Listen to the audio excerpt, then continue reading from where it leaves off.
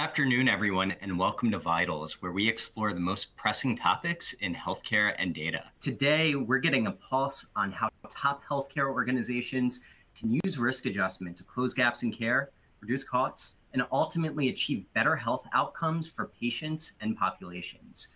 We're also going to be talking specifically with Beth Israel Lahey Health Performance Network about how they tested new risk adjustment tactics with a small pilot program that's now expanding.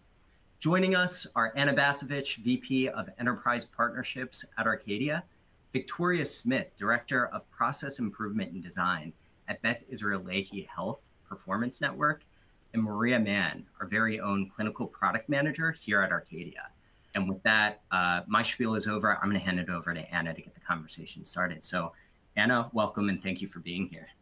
Thanks, Mike. Appreciate you getting us kicked off, and let's dig in. So we're talking about risk adjustment today, and we talk a lot about risk adjustment and condition management, and that makes sense because according to the CDC, 6 in 10 American adults have at least one chronic condition, and 4 in 10 have 2 or more. I would love to get our panelists started with talking a little bit about how risk adjustment drives population health outcomes, and then dig right into why it was a priority for Beth Israel Lahey Performance Network. So I'll start off, Anna. So taking care of 6 people is costly. And if not managed correctly, either the provider or the payer side, someone gets the short end of the stick, right? So risk adjustment was created to kind of level the playing field for both sides while focusing on the quality of care. For the provider, they want to take care of the sick patients naturally. That's what they do. But they're also required to meet quality and cost initiatives. And they don't want to look like they're not getting their patients better and costing, and it's costing a lot. Mm-hmm. So risk adjustment helps balance that out for them. And then on the payer side, because they do want to cover these people with the cost burden, it helps give them a little incentive to actually cover these people. So it's not like they're losing money while covering the people. And then for the patients, of course, they need to be covered. And it was hard, it is hard to get coverage when you're when you have a heavy disease burden. So risk adjustment was created to help balance that out and kind of provide a win-win-win for patient, payer, and provider. So I'm curious to find out from Victoria how they did that at Beth Israel Lahey. Yeah, thanks, Maria. So in short, we wanted to ensure essentially what Maria was mentioning, and that we appropriately capture the acuity of our patients. Through a pilot program we launched back in 2021, it was very clear and evident that there need to be more training, education, and focus in order to accurately reflect the health status of our patients and get those attributed appropriately. So really that's why we had a particular focus in this area and expansion of those efforts after that time.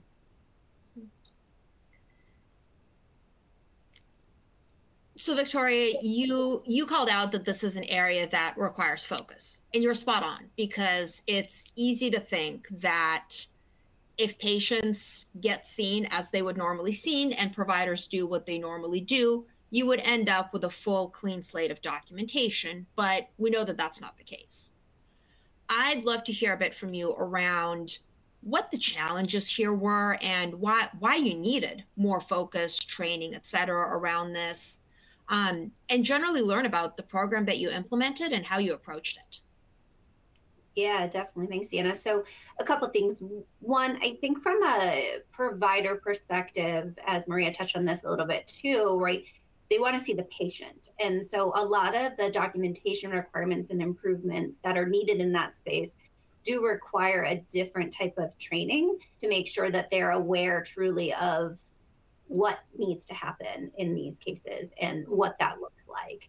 And so making sure that it's delivered in a way that makes the most sense and bringing in clinical impacts wherever possible, I think is is one approach that we have. I know for designing the program, we definitely needed appropriate engagement. I think you need that across the board.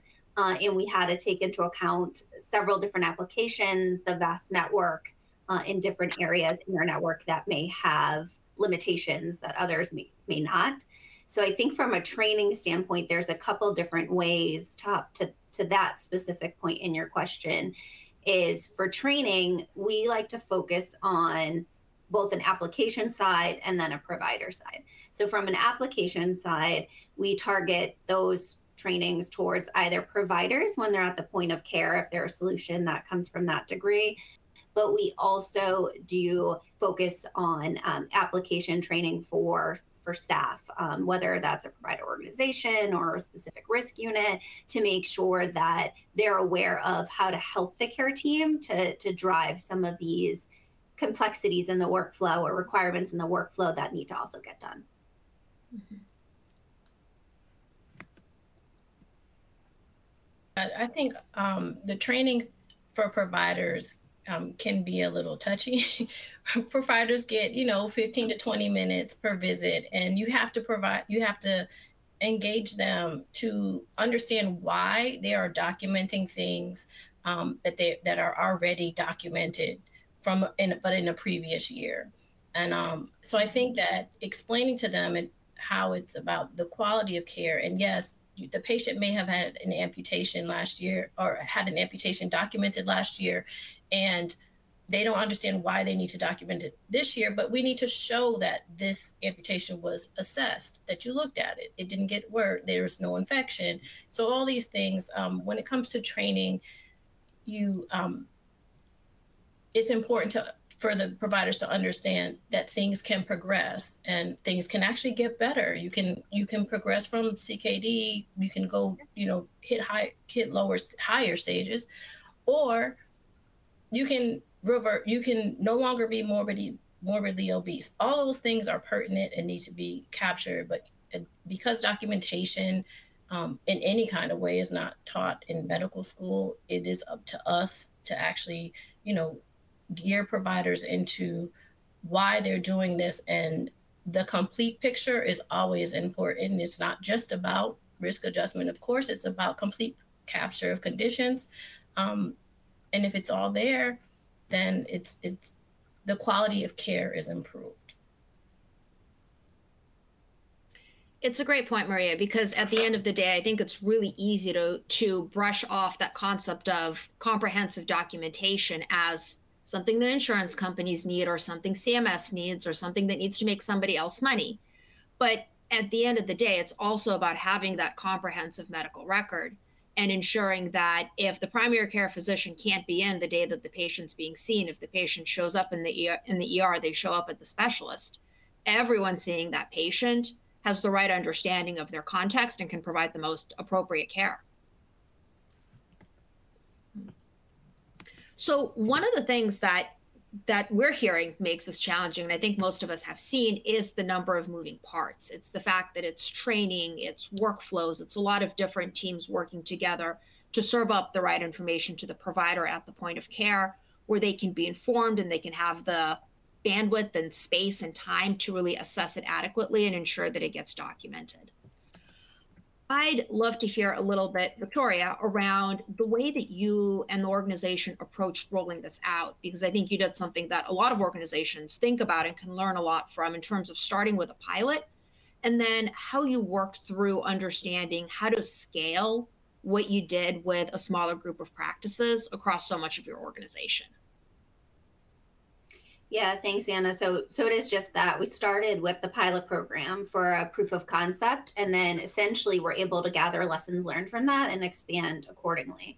One of the largest things we draw on, or have drawn on for this, is the planning stages and breaking it down into digestible pieces. So especially having a complex topic and then having a complex network can pose some challenges. So we were able to look through the data and target specific sites or specific areas that we needed to focus on, whether it was outreach or specific conditions or specific practices. And we were able to hone in on each to see what that impact would be. And when we launch some of these at the micro level, so when you start with the pilots, and if you do what we did was when we started with some of these practices, we learned a lot more about potential barriers or issues really at that front line, or really within those respective workflows that we could address accordingly, that otherwise, looking at it from a macro view, we may not have been able to uncover. And the other area to look at, or that we like to look at, is the other teams that might have similar processes, and wherever it makes sense to collaborate and partner on those topics. So essentially, if our quality team has a specific workflow or has a specific report that they're sending out, does it make sense to also link information that we need to get out in those same reports? And so we can try to streamline and have consistent messaging and efficient processes across the board. Yeah, I think it's important that and when you want to set up a program, that by the time you're ready to set up your program, you kind of know what is, like what risk model you want to cover, and the why. Why are you going to roll out a risk model? I think those two you usually have answered, very quickly. The who and the when and the how are the ones that I think get a little more complicated, because the who, you're talking about what personas are going to have a direct or indirect impact or involvement in the program. Are you going to have front office staff involved? Are you going to have coders involved? If you have coders, where are they going to be? Are they going to be system? Are they going to be practice, etc.? Same with the CDI team. If you have a CDI team, where are they going to, who are going to be involved in your CDI team? Nurses, coders, who else? So you need to figure out the who. The when is, what type of workflow are you going to do? Are you going to do a prospective workflow, which includes pre-visit planning? Like, are you going to review the chart as soon as the schedule is populated?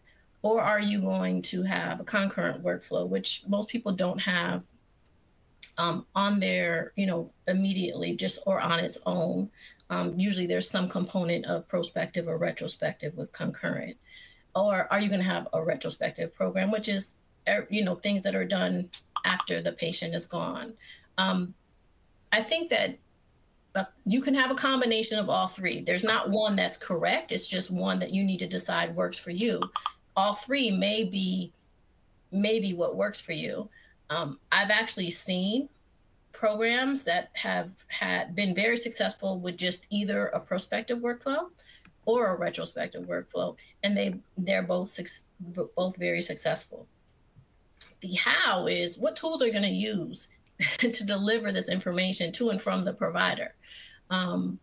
So you need to decide, do you have tools that are going to make this, you have to have tools that are going to make this process the least cumbersome as possible. It's all about efficiency and effectiveness at this point. So the goal is still to offer the best quality of care to the patients, so that the documentation process and risk capture process is not adding, extra time to the provider's visit.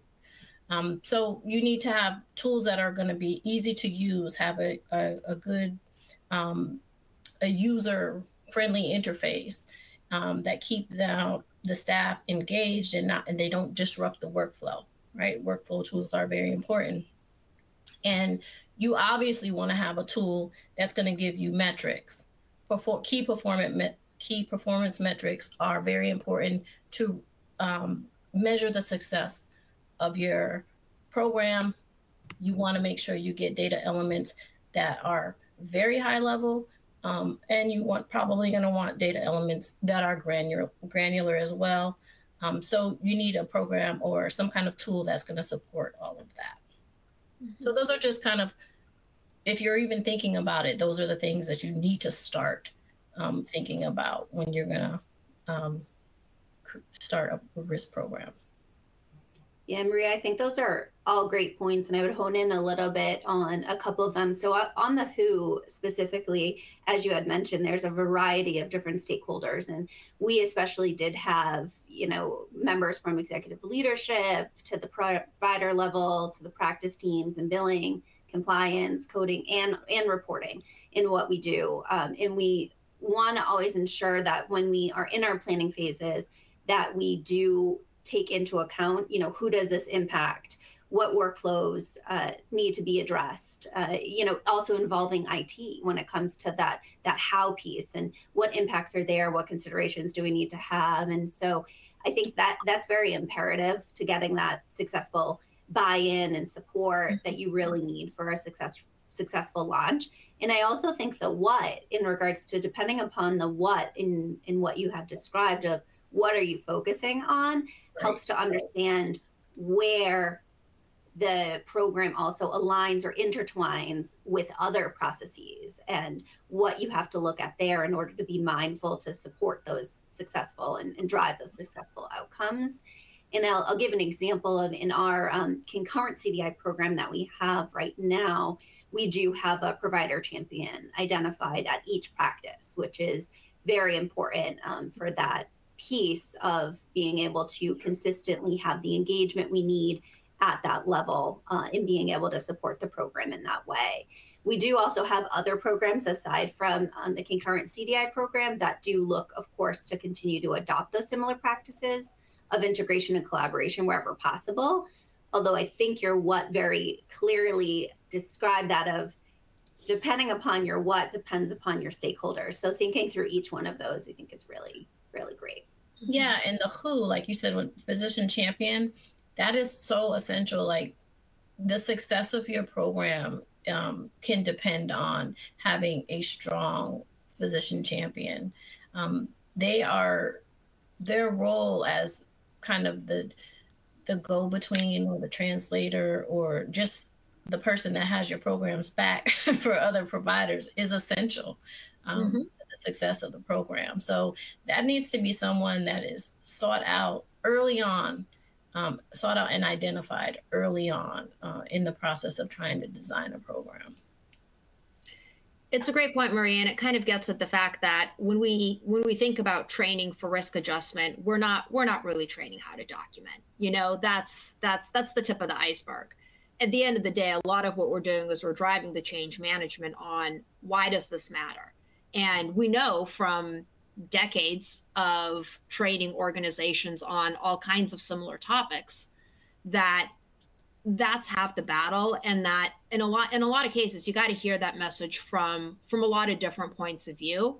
We know, I know, having done this, that the technology vendor isn't going to be the one winning over hearts and minds, telling providers that they need to do something extra as part of their day-to-day and squeeze something else into a 15 or 20-minute visit, right? That's got to be something that's coming from their leadership, and it's something where I think we often see the pilot model be so helpful, because it creates peers who've done this before. It creates providers and practice staff and others who can say, yeah, this wasn't something that I was necessarily psyched about from day one. Here's how I approached it. Here are the challenges I faced, and here's what I liked about the outcome.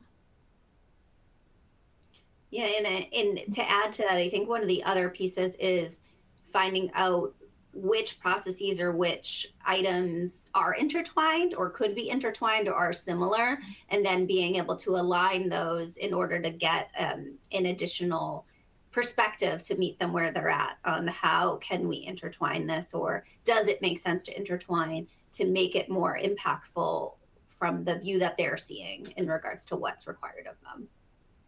Victoria, what were some of the programs where you found some of those opportunities and synergies to really have risk adjustment piggyback on those rather than having to create something from scratch?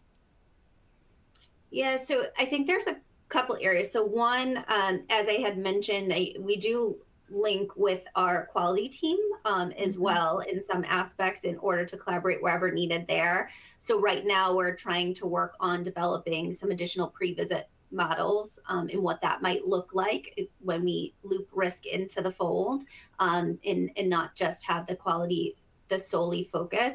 The other area is reporting. So we do utilize, we have a quality and risk registry. We also have quality gap reports, and really trying to integrate that data where we're able to. And then the other, of course, has to do with billing, right? all of the diagnoses get sent out on a claim, and all of services also get sent out on a claim. So really working with billing teams, encoding teams in that same aspect to see what opportunities lie in that and where can we align and integrate where we need to. Mm-hmm. How are your coding teams set up? Do you have like a system coding team, or do you have practice based coding teams? How are your coding teams set up? So it's a little bit different across the network in regards to some specific risk unit or provider organizations do have coders on staff. We also have coding teams throughout the network. So it's a little bit complex in regards to where that lies and how that makeup is really established. We do have a CDI focus at our network level, and so we do align with that as well. And then depending upon the program, depends upon who we partner with and where we go in regards to the actual structure of the program. Mm-hmm. And I'll look back real quick though to Maria, you had brought up previously kind of the measuring and KPIs and what we might look at there. So I know from our perspective, we do, as you had outlined, right, of you have some high level metrics and then you also have some mid-levels and, you know, for level 1s, level 2s, level 3s, if you will. And we do look at all different types of things of, you know, provider engagement. So how are they engaging with the program? Are they responding if we're sending queries, things to that degree?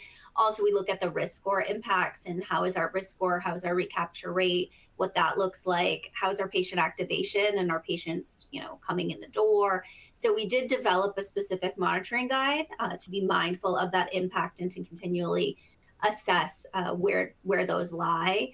And we do also have initial sessions. For one of our particular programs, we do have initial sessions with providers post 1 to 2 months go live, where we allow for an open forum for feedback and really orient them to some additional data metrics around the program. And we include additional provider feedback loops in other areas across the network. And we've been really trying to focus on that to make sure that we do understand additional provider feedback for perhaps not the providers that join the medical director meetings or join the, you know, risk unit committees or things to that degree, but really folks, you know, hearing from all providers across the network. So we've been trying to integrate those as well. But I think that KPI point I did want to resurface because it was very important, and it's always important to be mindful of the impact that it may or may not be making, and if that's really meeting your goal.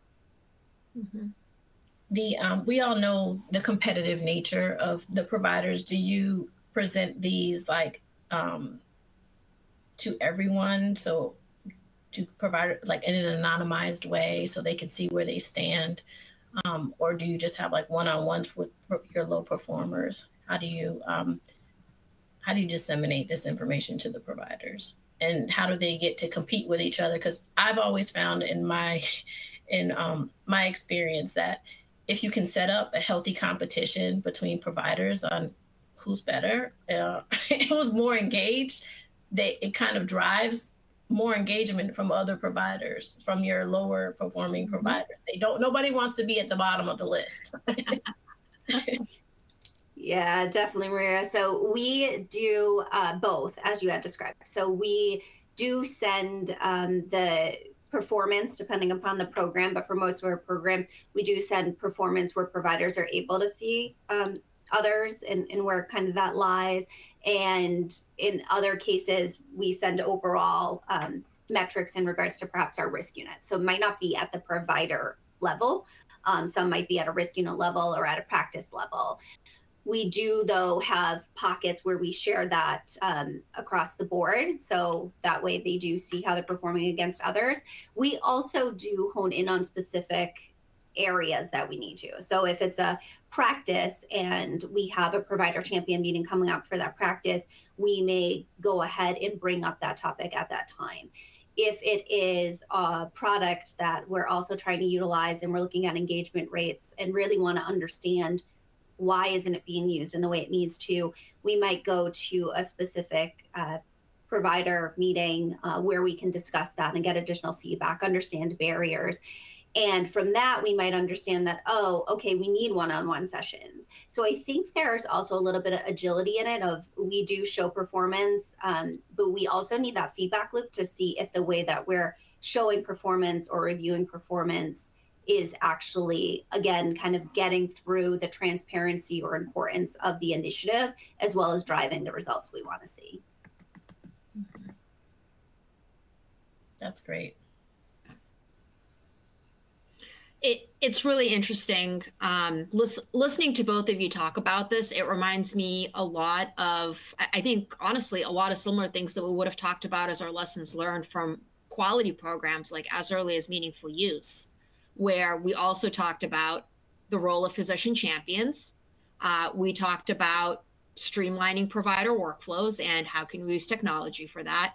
And we talked a lot about measuring in that feedback loop and doing those early days of PDSA cycles to understand what's clicking, what's not. And Victoria, you know, you touched on this a bit, but I'm willing to bet that the PDSAs are led to a lot of what you talked about in terms of some of the variation across your network, where you know that these aren't necessarily one size fits all. They might be in some cases for singleton organizations that are running one EHR, and even there, you know, you'll probably start to see some variation by specialty, et cetera. But especially as we see accountable care organizations, clinically integrated networks really expand in many cases, looking, you know, across states, across multiple health systems with their own histories, their own tools, processes, et cetera. I suspect that those learnings throughout the rollout are really key in landing in a spot where you've got both, you know, a core sort of heart and spine of the program that works well, but also the ability to make adjustments in order to make it work for each part of your organization. Yeah, Anna, that's exactly correct. I mean, we do have, anytime we stand up any program, whether it's the pilot or the program when we're expanding, we don't cut short, if you will, those feedback loops. So we still ensure that even though it's the same program, the same workflow, that we give the same program overview, that we have the same type of touch base or follow-ups with them, because each practice, although we try to standardize wherever possible, may have a different barrier. And we can think of what we can think of, but we obviously also don't know what we don't know. And if they are in the practice every day and working with this, they really are, their insights are very important to be able to do that. So we ensure that we continually have the feedback loops, as you had mentioned, in order to continue to drive that. Mm-hmm. One other angle that I'm curious about, you know, because we talked about sort of what works for different providers, but I'm also curious about what works for different populations. And this is something that I've seen some organizations tackle. You know, if you look, for instance, at a large national health plan, pick your favorite, you'll likely find completely separate and totally unrelated documentation programs for Medicare versus commercial versus Medicaid. And we don't do that on the health system side in most cases because our providers don't like to check a patient's ID card before deciding what workflow to follow and which questions to ask. They want to treat the patient in front of them, and that's spot on.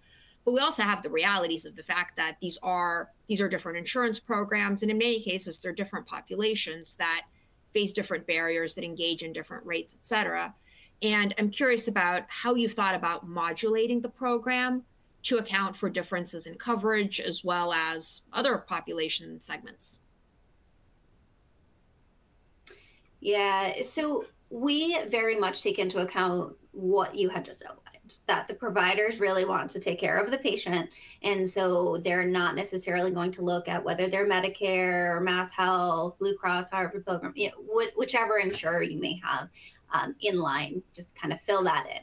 So we do try to think of it if we can do it across the board. Certainly there's considerations in that, especially being an ACO and thinking about, is it going to have the impact contractually maybe that you need to have, or thinking about from the clinical side, is it also going to streamline and have that continual impact? So really trying to think of the question of, is implementing this is there any negative impacts, if you will, if we implement this, across the board in the same way? And is it maybe scale, right? Are there too many patients in one particular population that you can't do that? Is it perhaps that specific populations are more sick than others and need more care? Mm-hmm. So I think it's really the piece of, we try to do it across the board and very much be mindful that the providers, typically from what I've heard historically and up till today with all my prior experience, is in regards to taking care of that patient. And so definitely coming across the question on, can it be standard, and do we need to go ahead and have subgroups? And if we don't, then I think it's best to not do that, especially if you're trying to teach a specific documentation angle or anything like that. It's harder when you start to layer on additional requirements. Like, I'll give an example in regards to, so if we say, okay, we need you to have the specificity for depression, if that's the case, right? And if the medical decision-making does require, right, they do as clinicians determine that is appropriate. And that's what I want to stress, appropriate. Yeah. And so if they have that it's appropriate and they go ahead and denote that specificity, it becomes much more difficult when you start to get to a lot of different nuances in that, right? Is it remission? Is it full remission? Is it, right? And all of the different pieces in there. And so imagine trying to train on depression, all the different pieces with depression, and then you say, okay, we only want you to do this for Medicare. Like it adds a lot more layers and a lot more complexity. And as I mentioned, I think with some things like take pre-visit planning or other, like you may have to make those determinations based off a scale. But I think that question needs to always be in the planning phase. Which populations are we doing this for? Which populations can we do this for, right? And is that feasible? And can we move forward with that? Because there's a lot of considerations to have into play if that's not the case. And the other thing is about with the training part that you were just touching on is the requirements for documentation are so dynamic. They could change every year, right? So you're going to teach providers how to document something specifically for, if you were to train by program, which is, like you said, is almost impossible. The next year, it may be something totally different, and so the training changes, and now you're taking their time again to train them on something that's totally new. And that just happens with regular documentation. I mean, that changes, as it's dynamic as well.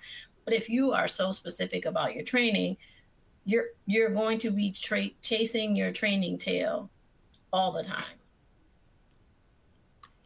It's a great point, and it also reminds us that these aren't programs that you put in place once and then this isn't a set it and forget it.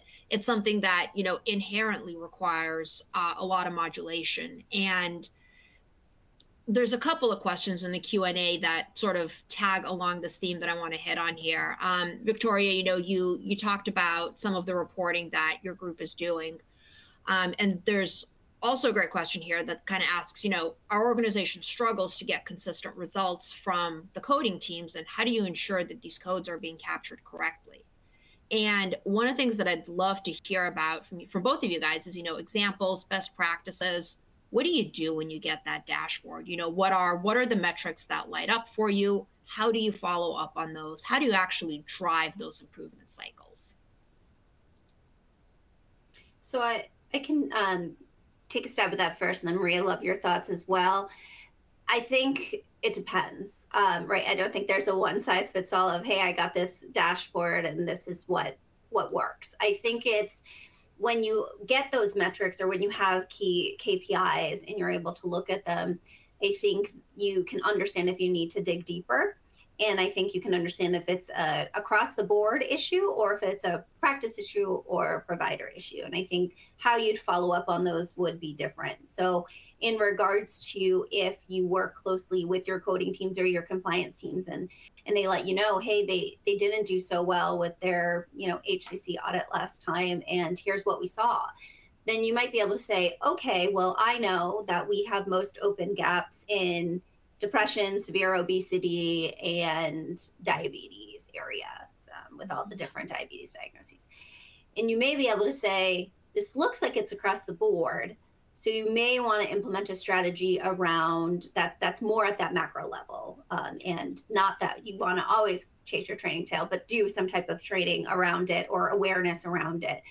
And then on the flip side, you may find out that, oh, we have a single practice driver or provider driver to actually impact that specific. And so if you look at something to say, okay, there's a lot in the space of severe obesity, but when I unpack this, it's actually one provider who isn't documenting it. And maybe you find out that the provider isn't comfortable documenting that. And unless you took and perhaps they'd welcome that in a, training and speak up, but perhaps they don't. And so I think what it really is, Anna, is focusing on what are you trying to get from the metrics, right? Not just to put numbers up to put numbers up, but what is that actionable step you take from that? And at what level do you need to actually intervene? And Maria, I'd love your thoughts on that as well. Yeah, I think that the internal coding audits for education purposes are essential. Like, you have to have some system set up where you're actually reviewing the coding so that you can see before it actually becomes an issue on an external audit, an internal audit to see where are the deficiencies in the coding. Are we coding history ofs as currents? And do we need to do, internal education for everyone on coding practices? Again, education is always important, whether it's provider education for documentation or coding education for the coding.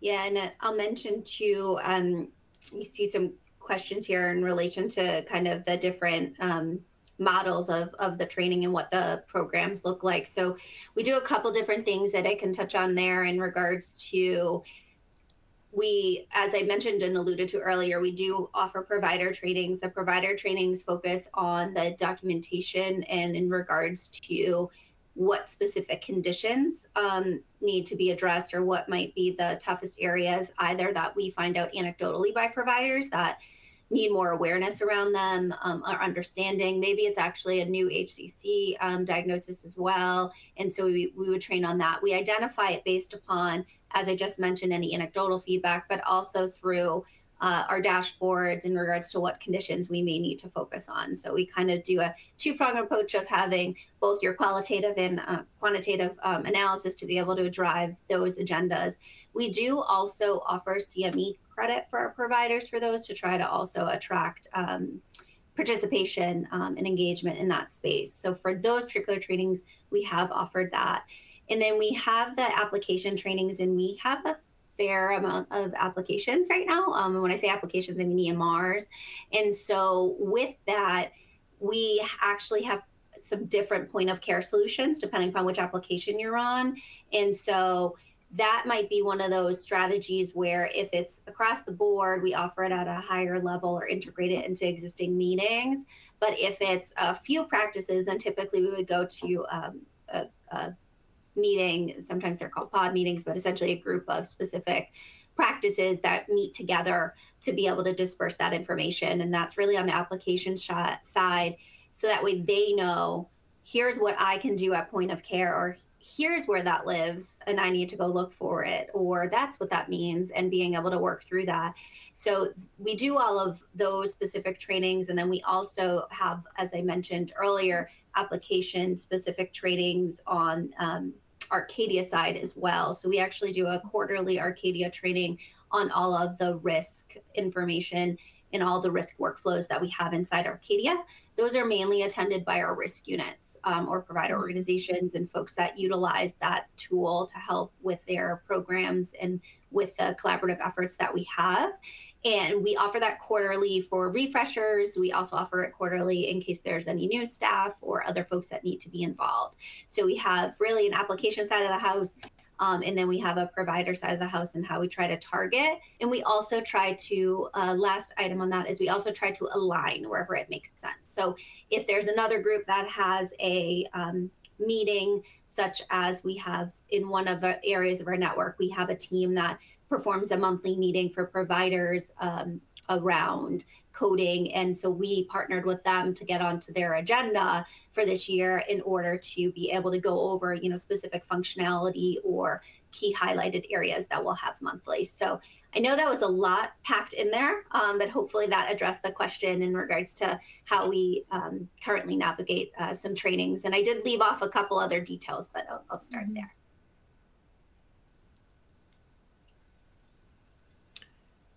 Victoria, that's great. One other piece that we've talked a lot here around the provider engagement, because we know that that's one of the uphill battles, and it's in many cases like a very broad battlefield. Let's put it that way. We'll move off the war analogies in a hot second here. Would love to talk a little bit about the CDI team, and there's questions here and ones that that we've heard a lot of over the years around. How do you think about the makeup of this team in terms of nurses and certified coders? How do you think about sizing this team? Would love to hear, Victoria, what you've done here, and Maria, what you've seen be successful as well as general guidelines and best practices for organizations that are starting to think in the investment of building this out as a function.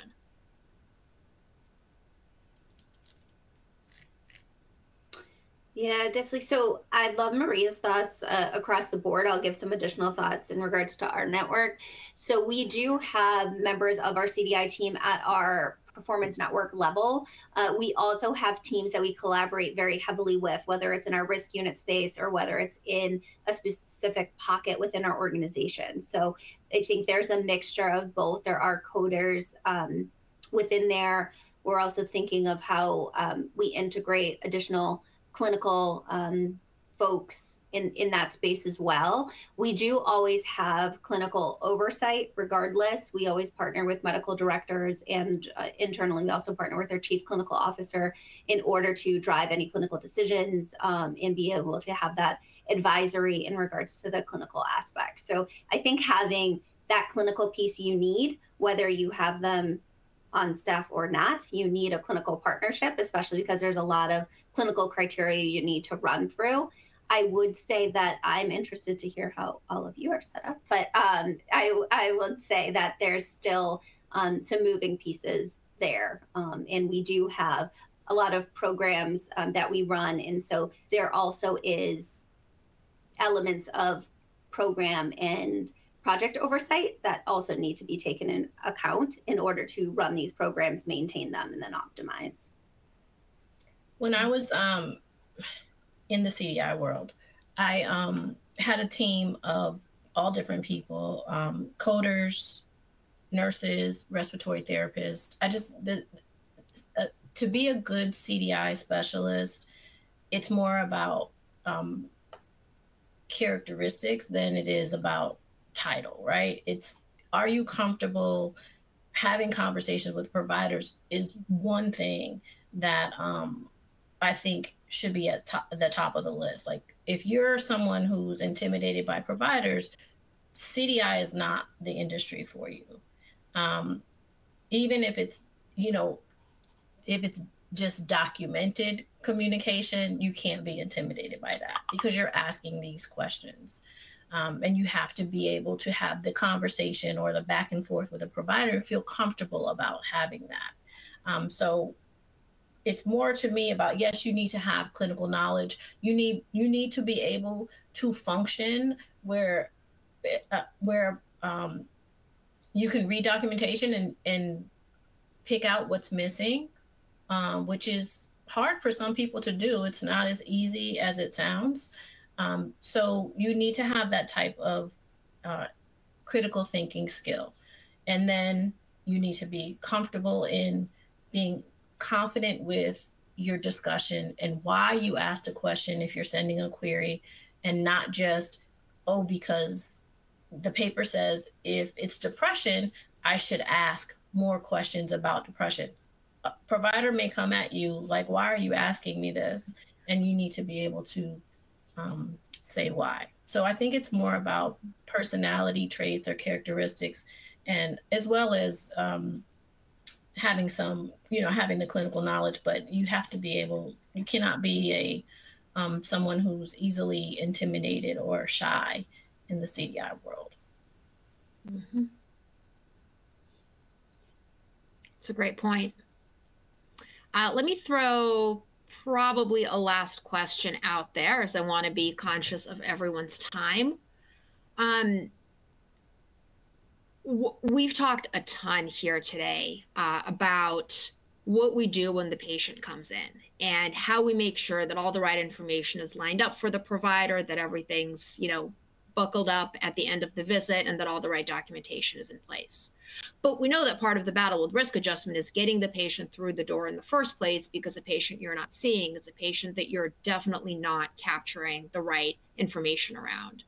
So I'd love to hear, a little bit of your thoughts, especially as we think about, trends with patient disengagement from primary care during COVID, all of the social determinant of health-oriented barriers to patients engaging in care, how you think about activating patients, how you go about patient stratification and engagement in a way that supports risk adjustment tactics as well as the broader work of the organization. Yeah, I think patient activation, I agree with you, Anna, is very important. And that is actually one of, if we kind of tie that back to the metrics, that is one piece that we like to look at and to understand, are patients getting seen, right? Because ultimately, whether risk adjustment or not, we want our patients to be seen and we want our patients to be taken care of. So I do think that from that angle, there's a couple different things that we do in this space. So I know starting actually this year, we did integrate and we'll be starting outreach from text campaigns in our model for outreach. And so we've historically done a lot of campaigns around quality, and we will be including some risk campaigns. So really excited about that space and what that brings. We also did develop a workflow in regards to how to identify patients and then outreach for patients as well. And understanding that if we do need to stratify, although we may not want to stratify, if we do need to stratify, typically we do let at the open risk adjustment levels and may look at what the highest open or suggested value is there in order to stratify. The other thing with stratification is looking at what other open gaps they may have. So again, partnering with, quality teams or other areas to say, okay, they might have, an open risk gap of 3 and they have no quality gaps, or they might have an open risk gap of 3 and have 5 open quality gaps. And so depending upon what that might be, looking at that. But essentially the crux of it is really trying to leverage technology pieces where able, consolidate lists where able, and then being able to make sure folks have the right information on how to perform the workflow to identify those patients and make those calls if they're able to. This was a great discussion, and gosh, the level of detail that you went into, Victoria, was fantastic. Maria, your background is incredible to give color to this conversation. And Anna, as always, thank you for moderating the session and bringing your expertise to it as well. I just have one last question for all of you. When we ran the poll earlier about who, how well people's risk adjustment programs were going, nobody said it's perfect. We're really happy with the results. Everybody was like, well, we're doing okay, or we could be doing better. We have data, but we don't know what to do with it. And I just want to get your quick response. What is like the one thing that people can focus on now that will help them, incrementally increase their results, get better results, be happier with the results that they're getting in risk adjustment in the next, let's say, 3 months? Victoria, I'm going to start with you. Sure. So I would say that you need to understand your landscape and what your true drivers are in regards to why you may be in the place you're in. And I would start there, unless you've already done that. But if you haven't, that's where I'd start. So that'd be my contribution there. Maria, how about you? Yeah, I agree with Victoria on that. Find what the root cause is. And I also think that provider engagement, you always can do better with provider engagement. And if you get that provider engagement, it may help may boost your confidence and your success of your program. And Anna, you're an expert on this as well, so I want to hear what you have to say as well. Just to wrap things up, put a tight little bow on it. I'm a data nerd, so I really wanted to go exactly where Victoria went. But the other piece that I'd call out, I think, is just asking, I think that it's easy for us in our roles to push a lot of process and to push a lot of technology. And, it's very rewarding for us to also look at the data and start to see the patterns emerge. But I think the other side of it is putting out the question to providers, to the coders, to others in the organization, and say, hey, what's not working for you, and how can we support you more? And I think that can help identify any of the spots where we can do more training, we can improve the tools, and where we can help these teams work together more closely. Maria raised the example earlier of how the coder queries a provider, and how they bring their point of view and their informed perspective to that conversation with the provider. There's a lot more lessons to be learned around how these teams collaborate with each other to drive the greatest results. And that's something that we can see to an extent in the data, but that we also got to hear from the actual folks doing the work. Amazing. Well, once again, Victoria, Maria, Anna, thank you so much for your expertise today. This was great. And for all of you who are still tuned in, thank you for asking good questions. I know we didn't get to every single last question. For those that we didn't answer, I'll disseminate those with the team here. Maybe we can get you some responses on those additional questions that are lingering. And with that, I just want to thank you. We have a webinar again next month on SDOH, social determinants of health. I would encourage you to sign up now, get prepared, put it on the calendar. It's going to be a really good discussion about data, specifically data around those social determinants of health and how to use it. And then you can also find additional resources in the related content tab at the bottom of the screen.